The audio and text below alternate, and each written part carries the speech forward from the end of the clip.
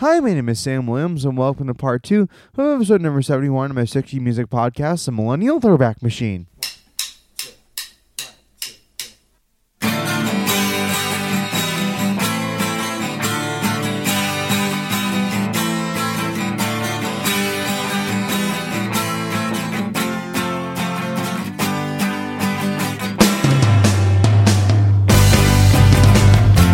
Hello, so first of all, I'd like to welcome all you to part 2 of episode number 71 of my 60 music podcast, The Millennial Throwback Machine. I'm Sam Williams, and for those of you who are just now discovering this podcast, either on the Apple Podcast app, or on Stitcher, or on iHeartRadio, or on Google Play Music, or on Spotify, and you're wondering, so what the heck is this? I was going to give you a brief description of what the show is all about.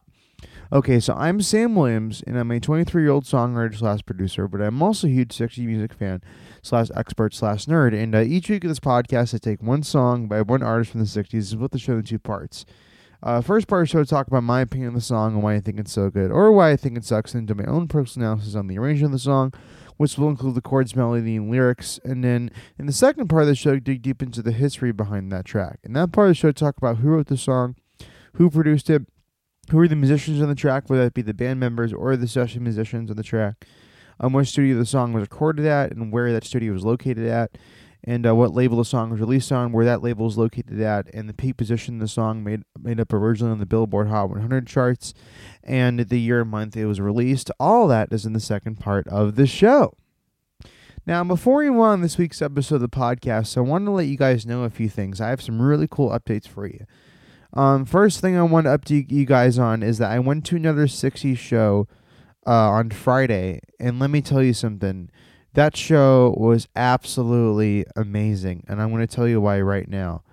What was so cool about the show was that when I was there, right, I was kind of expecting, more of an older crowd because, this guy who I was seeing, he was from the 60s, so I was expecting more people my parents' age to be there, but man, I was so happy and just so pleasantly surprised to see that 90% of the people that were there for the show, who I was going to see, those artists I was going to see, who, by the way, I've done him on my podcast before. He's phenomenal. He's one of the best R&B soul singers from the 60s, so underrated, and he's just amazing, and I love him. His name's Brenton Ward. I saw him last Friday in a venue down Long Beach in Los Angeles, California.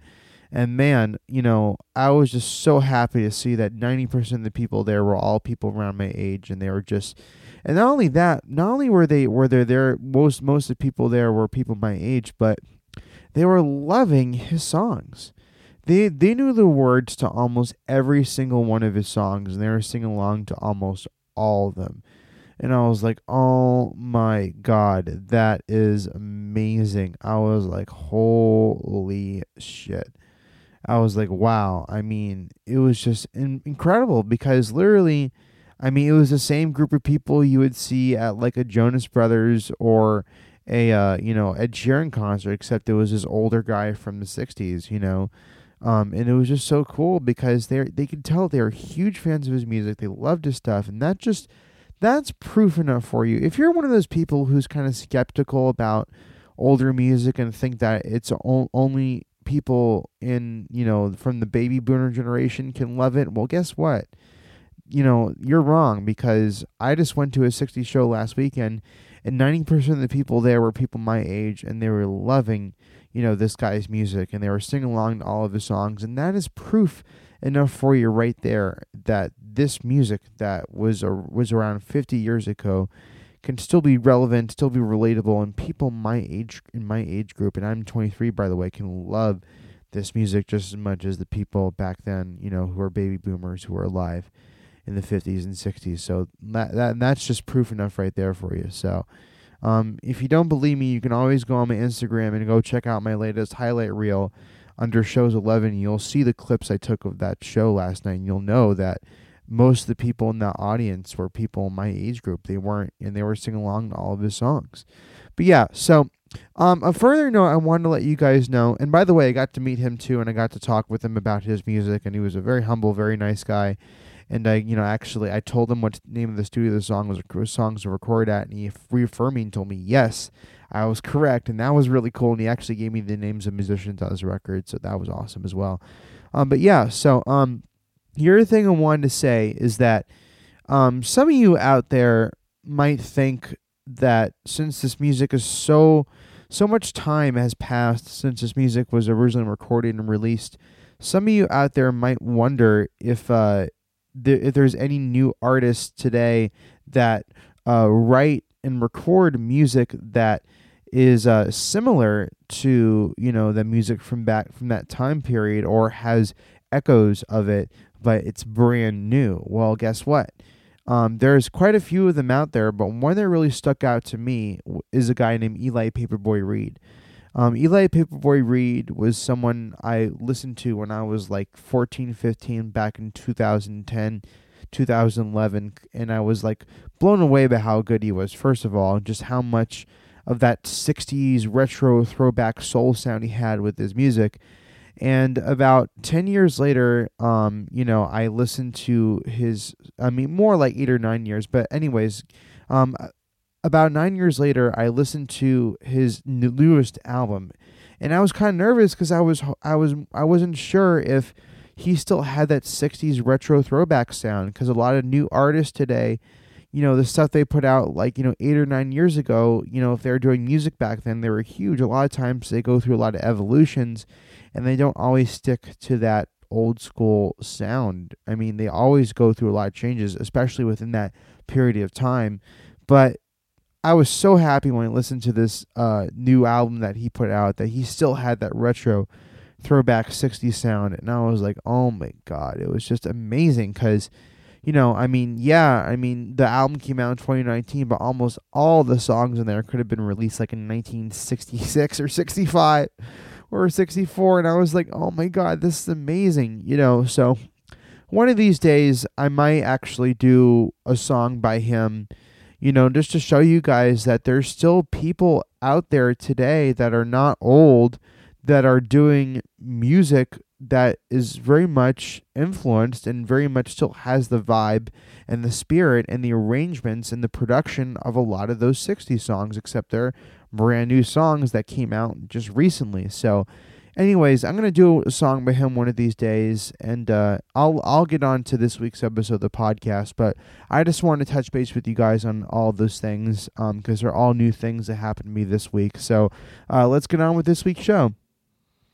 But moving on, let's get into the history behind this band, Steppenwolf, because this is a band that you probably know of because of this particular song, but I bet you probably don't know much about their history. But first, before we get into their history, we have to look at exactly where popular music was at the time when this band became popular. Okay, so let's backtrack for a little bit, and let's talk about, just general music history for a minute. Okay, so for the very first half of the 60s, from the early to into the mid-60s, the format that 90% of the kids used to listen to their favorite hit songs at that moment was AM radio. People would tune into their favorite AM radio stations at all hours of the day and listen to, as their favorite songs would climb the charts on each station's individual survey charts, and hear as new songs were getting added to the survey charts each week. And also, AM radio stations also had very strong personalities as far as the DJs were concerned, and many of the DJs became a lot of times people looked up to these DJs, and the DJs for these AM radio stations became, were basically, a lot of people idolized them, so they definitely had very strong personalities, and they definitely had, a lot of people kind of looked up to them a lot, and a lot of times these DJs became like local celebrities, like people, like celebrities that were famous within their hometown. And, each specific city had their own individual AM radio stations, but for the most part, most of those survey charts followed the Billboard Hot 100 and were utilizing a lot of the same metrics as far as, radio airplay was concerned, as far as judging whether or not songs would become hits, or what peak position they would make up and when they would start climbing down or, climbing up. But anyways, at the time, AM radio had strict rules about what kind of music could be on that platform and exactly how long the songs could be. And by the way, also AM radio had a huge variety of songs. I mean, they had everything from country to rhythm and blues to, to soul to pop, to middle of the road to all contemporary, not to novelty songs. I mean, they had a wide variety of music on AM radio at that time. And songs that were heavier and darker in nature, and songs that veered away from the standard verse, chorus, bridge, verse, chorus, out format could not get played on AM radio. And for the most part, songs that were longer than 3 minutes could not get radio airplay on AM radio. I mean, there were some exceptions to this, but, Bob Dylan's Like a Rolling Stone and Animal's House, The Rising Sun. But for the most part, a lot of the songs that were over 3 minutes, could not get played on AM radio. And songs that were too avant-garde and too weird, honestly, could not get played on AM radio. And I know I have talked about this on my podcast before, but the reason as to why I'm mentioning it again is because for a very long time, there was only one real format for people to listen to mainstream music, and that was AM radio. But when the 60s evolved from the early to mid-60s into the late 60s, and came in this brand new format which broke so many rules as far as the music industry concerned, and that format was known as FM radio. I mean, not only did FM radio had a much clearer signal than AM radio, and, the music, that they play in FM radio was a lot better sounding quality-wise than AM radio. But when it came out officially and publicly, FM radio, gone were the rules of songs having to be under 3 minutes. And gone were the rules of that songs had to be of a certain cookie-cutter, innocent way of just squeaky clean love songs, no references to drugs or sex. And gone were the rules of only, DJs only having to play songs that were, A-sides of 45 RPM singles, and for DJs not being able to play full-length LPs from start to finish. FM radio literally threw all those old cliche AM radio rules out the window and totally changed the game for the music industry in general. And all of a sudden, the record buying public was starting to gravitate more towards FM radio when AM radio all of a sudden became lame and uncool. And by the way, this all happened like in 1967, 1968, more 68 and 69, but even though there were so many bands that were still trying to get their bread and butter airplay on AM radio at that time, but while we're at it, that leads me to mention how many bands that were in the late 60s who were not trying to alienate themselves by only sticking to the FM radio album rock format, and were still trying to get their AM radio edited down to 45 singles out there, like The Doors and Jefferson Airplane. And this leads me to introduce you to this band, Steppenwolf. They were essentially one of those hard rock bands from the late 60s that could take advantage of that FM radio album rock format, but still pump out great sounding 45 singles tailored for AM radio. So in a sense, they stood on both sides of the fence. The AM radio side of the fence, where groups like the Grassroots and Gary Puckett, Union Gap, and Paul Revere and the Raiders stood on, and the FM radio album rock side of the fence, in which groups like The Doors and Crosby, Stills and Nash and Joe Cocker stood on. And also, like a group I did a while ago on this podcast, the Guess Who, this band was also from Canada, and they did manage to have hits in America before the Guess Who, officially. I mean, yeah, the Guess Who had that top 40 hit in 65, but, this band blew up before the people even really knew who the Guess Who was in America. But anyways, the thing to remember about this band is that unlike the Guess Who, Steppenwolf did not stay in Canada. They essentially formed over there and then broke up, but when members of the first incarnation of the band moved to LA, they were encouraged to reform the band in LA, and then they basically became an LA band at that point. Whereas the Guess Who built everything from the ground up in Canada and didn't even go outside of there until the right opportunity came along for them to finally make it in America after being together for almost the entire decade of the 60s with only one real major American top 40 hit to their name. But anyways, getting back to this particular band, probably the most interesting thing about this band is the story of its lead singer, John Kay. John was born in Germany during the height of World War II when a lot of Germany was still being controlled by the Nazis. His dad was killed in Russia a month after he was born, and his mom escaped into West Germany, And it was there growing up in the 50s in post-World War II Germany that would sooner or later become communist-controlled part of Germany, by the way, where he heard a wide variety of rhythm and blues and pop music on AM radio. Once he heard, well, a lot of these songs he heard on the U.S. Armed Forces radio stations.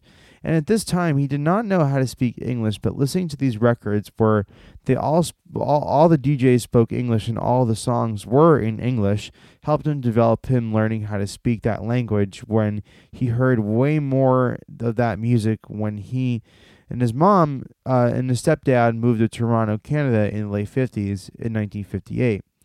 Once he moved to Canada, there he got exposed to many different forms of pop and R&B, as he had access to crystal clear AM radio stations from the U.S., and he also picked up some English, stations from that were actually from the U.S. and DJs speed talking on their programs. He actually learned how to speak English from listening to those DJs talk. But anyways, in 1965, Kay joined a band called the Sparrows with a Toronto-based keyboard player named Goldie McJohn and a drummer named Jerry Edmonton and a guitar player named Dennis Edmonton. By the way, we'll talk about more about him in the next in a few minutes. But anyways, the band did not have success outside of Canada, so in 1966, late 1967, John made his way to Los Angeles and met a guy named Gabriel Meekler, who had his own independent studio in Hollywood and was getting ready to move his facilities to Studio City. He suggested John Kay reform the band, and basically when this happened, he was in the band that he was in Canada. He just suggested that he reform it. As Gabriel Meekler had a connection with ABC Dunhill Records, which was Lou Adler's label. So when this happened, John contacted two guys who were in the Sparrows with him when he was in Canada, Goldie McJohn and Jerry Edmonton, and told them about this. So they decided to move to LA and form this band with him, along with, at the time, a 16-year-old guitar player named Michael Monarch and a bass player named Russian Marif. It was then that their producer also suggested they change their name to Steppenwolf based off of the Herman Hesse novel of the same name. Now, before getting into the history behind Born to Be Well, let's talk about the studio that the song was recorded at. Because the song was recorded at an independent studio in Los Angeles called American Recorders in Studio City. First it was in Hollywood. Because I know I really haven't dived in too much into the history of specific LA recording studios, but I might as well do that for this particular studio, because out of all the major studios in LA at that time, not a whole lot is known about American Recorders. Okay, so the studio was started out in Hollywood in 1959 and founded by a guy named Richard Podolor, who was a first call session guitar player playing in LA for people like artists such as Preston Epps and Sandy Nelson. Richard Podolor founded the studio with a guy named Bill Cooper. And before it was in Studio City, it was first located in Hollywood, actually. And I believe it was located right in the Hollywood Palladium building, which was the studio where the Lawrence Welk show, I believe, was taped at, and Lawrence Welk owned that building. And American Recorders was actually one of the first independent studios in LA not tied to any record label. And songs that were recorded in the studio included 1,000 Stars by Kathy Young and the Innocents, and Alley-Oop by the Hollywood Argyles.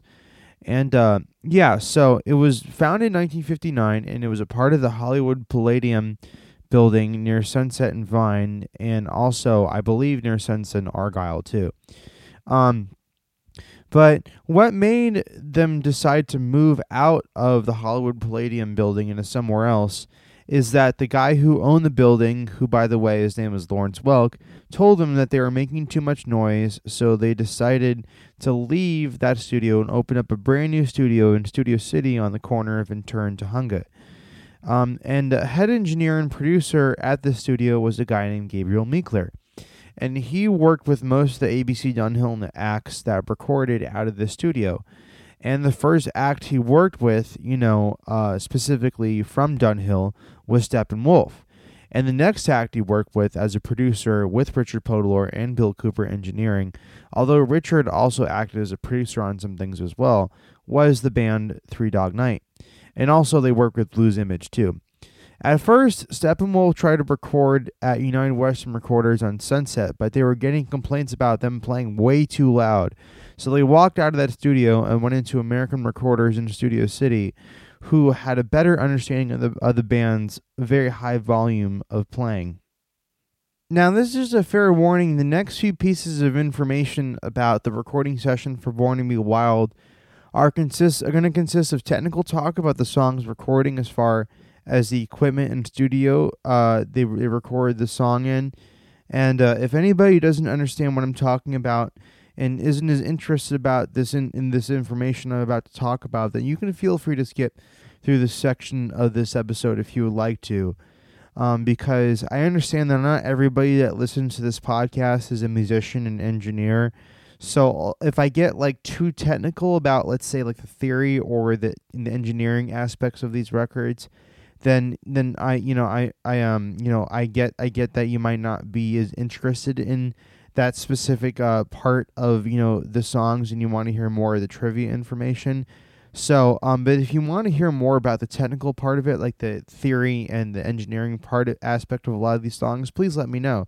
But anyways, getting back to the American Recorder studio, the studio had a pair of LA2A compressors bought for them from Bill Putman, who at the time was about to open up his own studio in LA after spending many years at his studio in Chicago known as Universal Recording Studios. And by the way, the name of that studio was United Western Recorders, the one he would open up. But anyways, the band used a Scully 8-track recorder to record Born to Be Wild.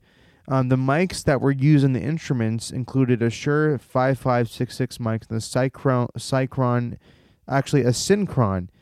ST microphones. So those are the mics they were using. The Shure 556 mics and the Synchron ST mics. Those were the ones used on the instruments. They were also the first ever band to isolate the kick drum on a drum kit and just, mic it and just, dedicate an individual specific track for the kick drum. And they used Fender Dual Showman amps in the studio. Michael Marnark and I at least used a Fender Dual Showman amp on the recording of the song, and he had the volume knob turned all the way up to 10. And the mic used on John's vocal, John Kay, the lead singer of the band, was a Sony C37. And the band encouraged John to use his gravel on his voice to emphasize his heavy rock tones. And by the way, the musicians on Born to Be Wild were Jerry Edmondson on drums, Russian Marie on bass, and Michael Monarch on guitar, and Goldie McJohn on organ, and John Kay on lead vocals. And the organ they used on Born to Be Wild was not a Hammond B3 organ with a Leslie speaker cranked all the way up, but it was actually a Lowry organ. And also, one important thing to mention about this particular song before we move on with any specific recording techniques used on this track is that the label that the band was signed to did not think that this song, Born to Be Wild, was their one and only bona fide hit single. In fact, Born to Be Wild wasn't even the first single they ever even put out. John Kay has said himself in the past that nobody was expecting Born to Be Wild to become such a huge, iconic hit song. The band had put out 2 singles before Born to Be Wild, Suki Suki and The Pusher. But when those singles bombed, probably because it was hard for DJs to distinguish whether or not they were a white or black band, and a lot of people, and honestly, John Kay has also said that he thought that Suki Suki probably thought was just, a lot of people thought that song was too suggestive.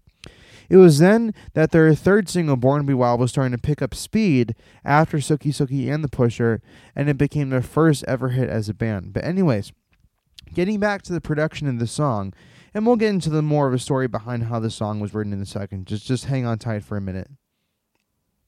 Okay, so before I wrap up this podcast, these are some things I want to say about Born to Be Wild.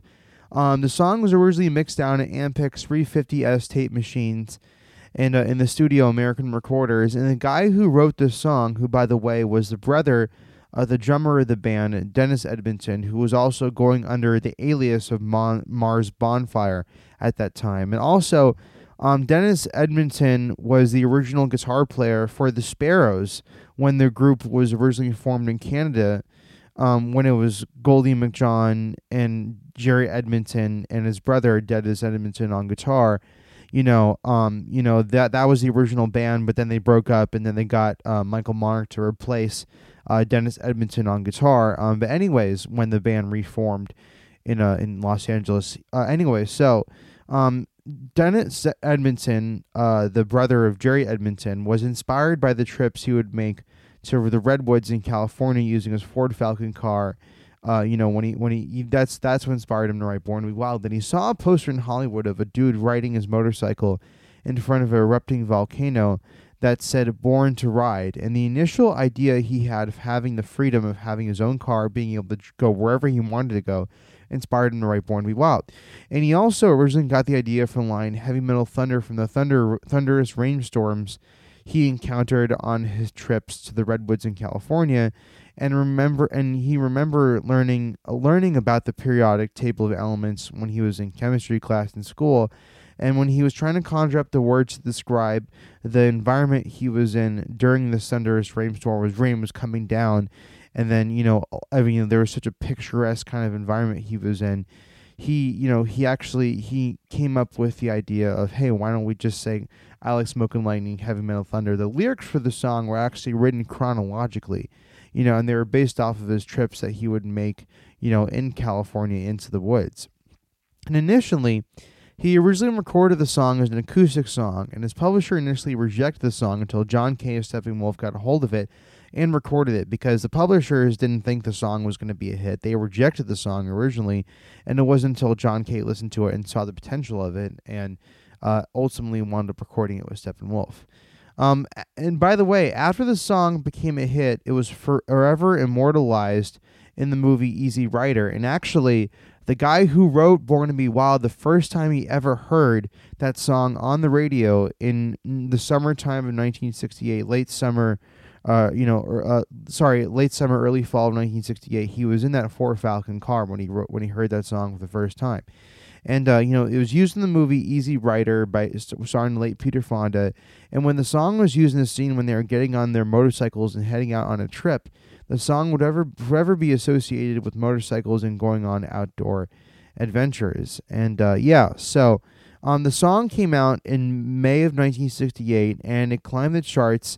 And I believe it peaked at number 2 in, August and September of 1968. Their next hit single after that was Magic Carpet Ride, and that was also a huge hit. That actually made the top 10 like October, November of 1968. And then they had Rock Me, which came out like January, February of 1969. But then the hits kind of slowed down after that. But definitely, if the Steppenwolf was known for one specific song, it was this one. And, they definitely, again, like I said before, they straddled the line of being an AM radio pop band and an FM radio heavy rock band. They literally walked that very fine line. And that's what made them so good, and just how loud and obnoxious and just how in your face their music was for that time. I mean, it definitely was comparable to groups like Vanilla Fudge and Iron Butterfly and Deep Purple that were out pretty much around the same time. When Born to Be Wild was on the charts, two other songs that were really heavy rock songs were Iron Butterfly's Inagata Vita and Deep Purple's Hush. Both songs were on the charts at the same time as Steppenwolf's Born to Be Wild. So it was really, it was right place and right time for them, and really they came in at a time when music was starting to become way more heavier, way more psychedelic, and way more drug infused, and and really they really stood out, for being one of the most heaviest rock bands of that time period. And man, were they awesome! So after the song became a hit, it got used in lots and lots of movies and lots of TV shows and commercials and trailers. And John Kay is still alive. I'm not sure if he's touring anymore. I don't think he is. But there's definitely some members, like Goldie McJohn is not alive anymore. And, there are some members of the group that are alive still. Some of them aren't. But anyways, to recap and everything, John actually sold most of the money that he made off of Born to Be Wild and donated it into the Wildlife Conservation Fund of endangered species, specifically endangered elephants. Elephants that were essentially, born to be wild, so Yeah, so that's basically what he did, after the song became a hit. But yeah, so that concludes part 2 of episode number 71 of my 60 Music Podcast, Millennial Throwback Machine.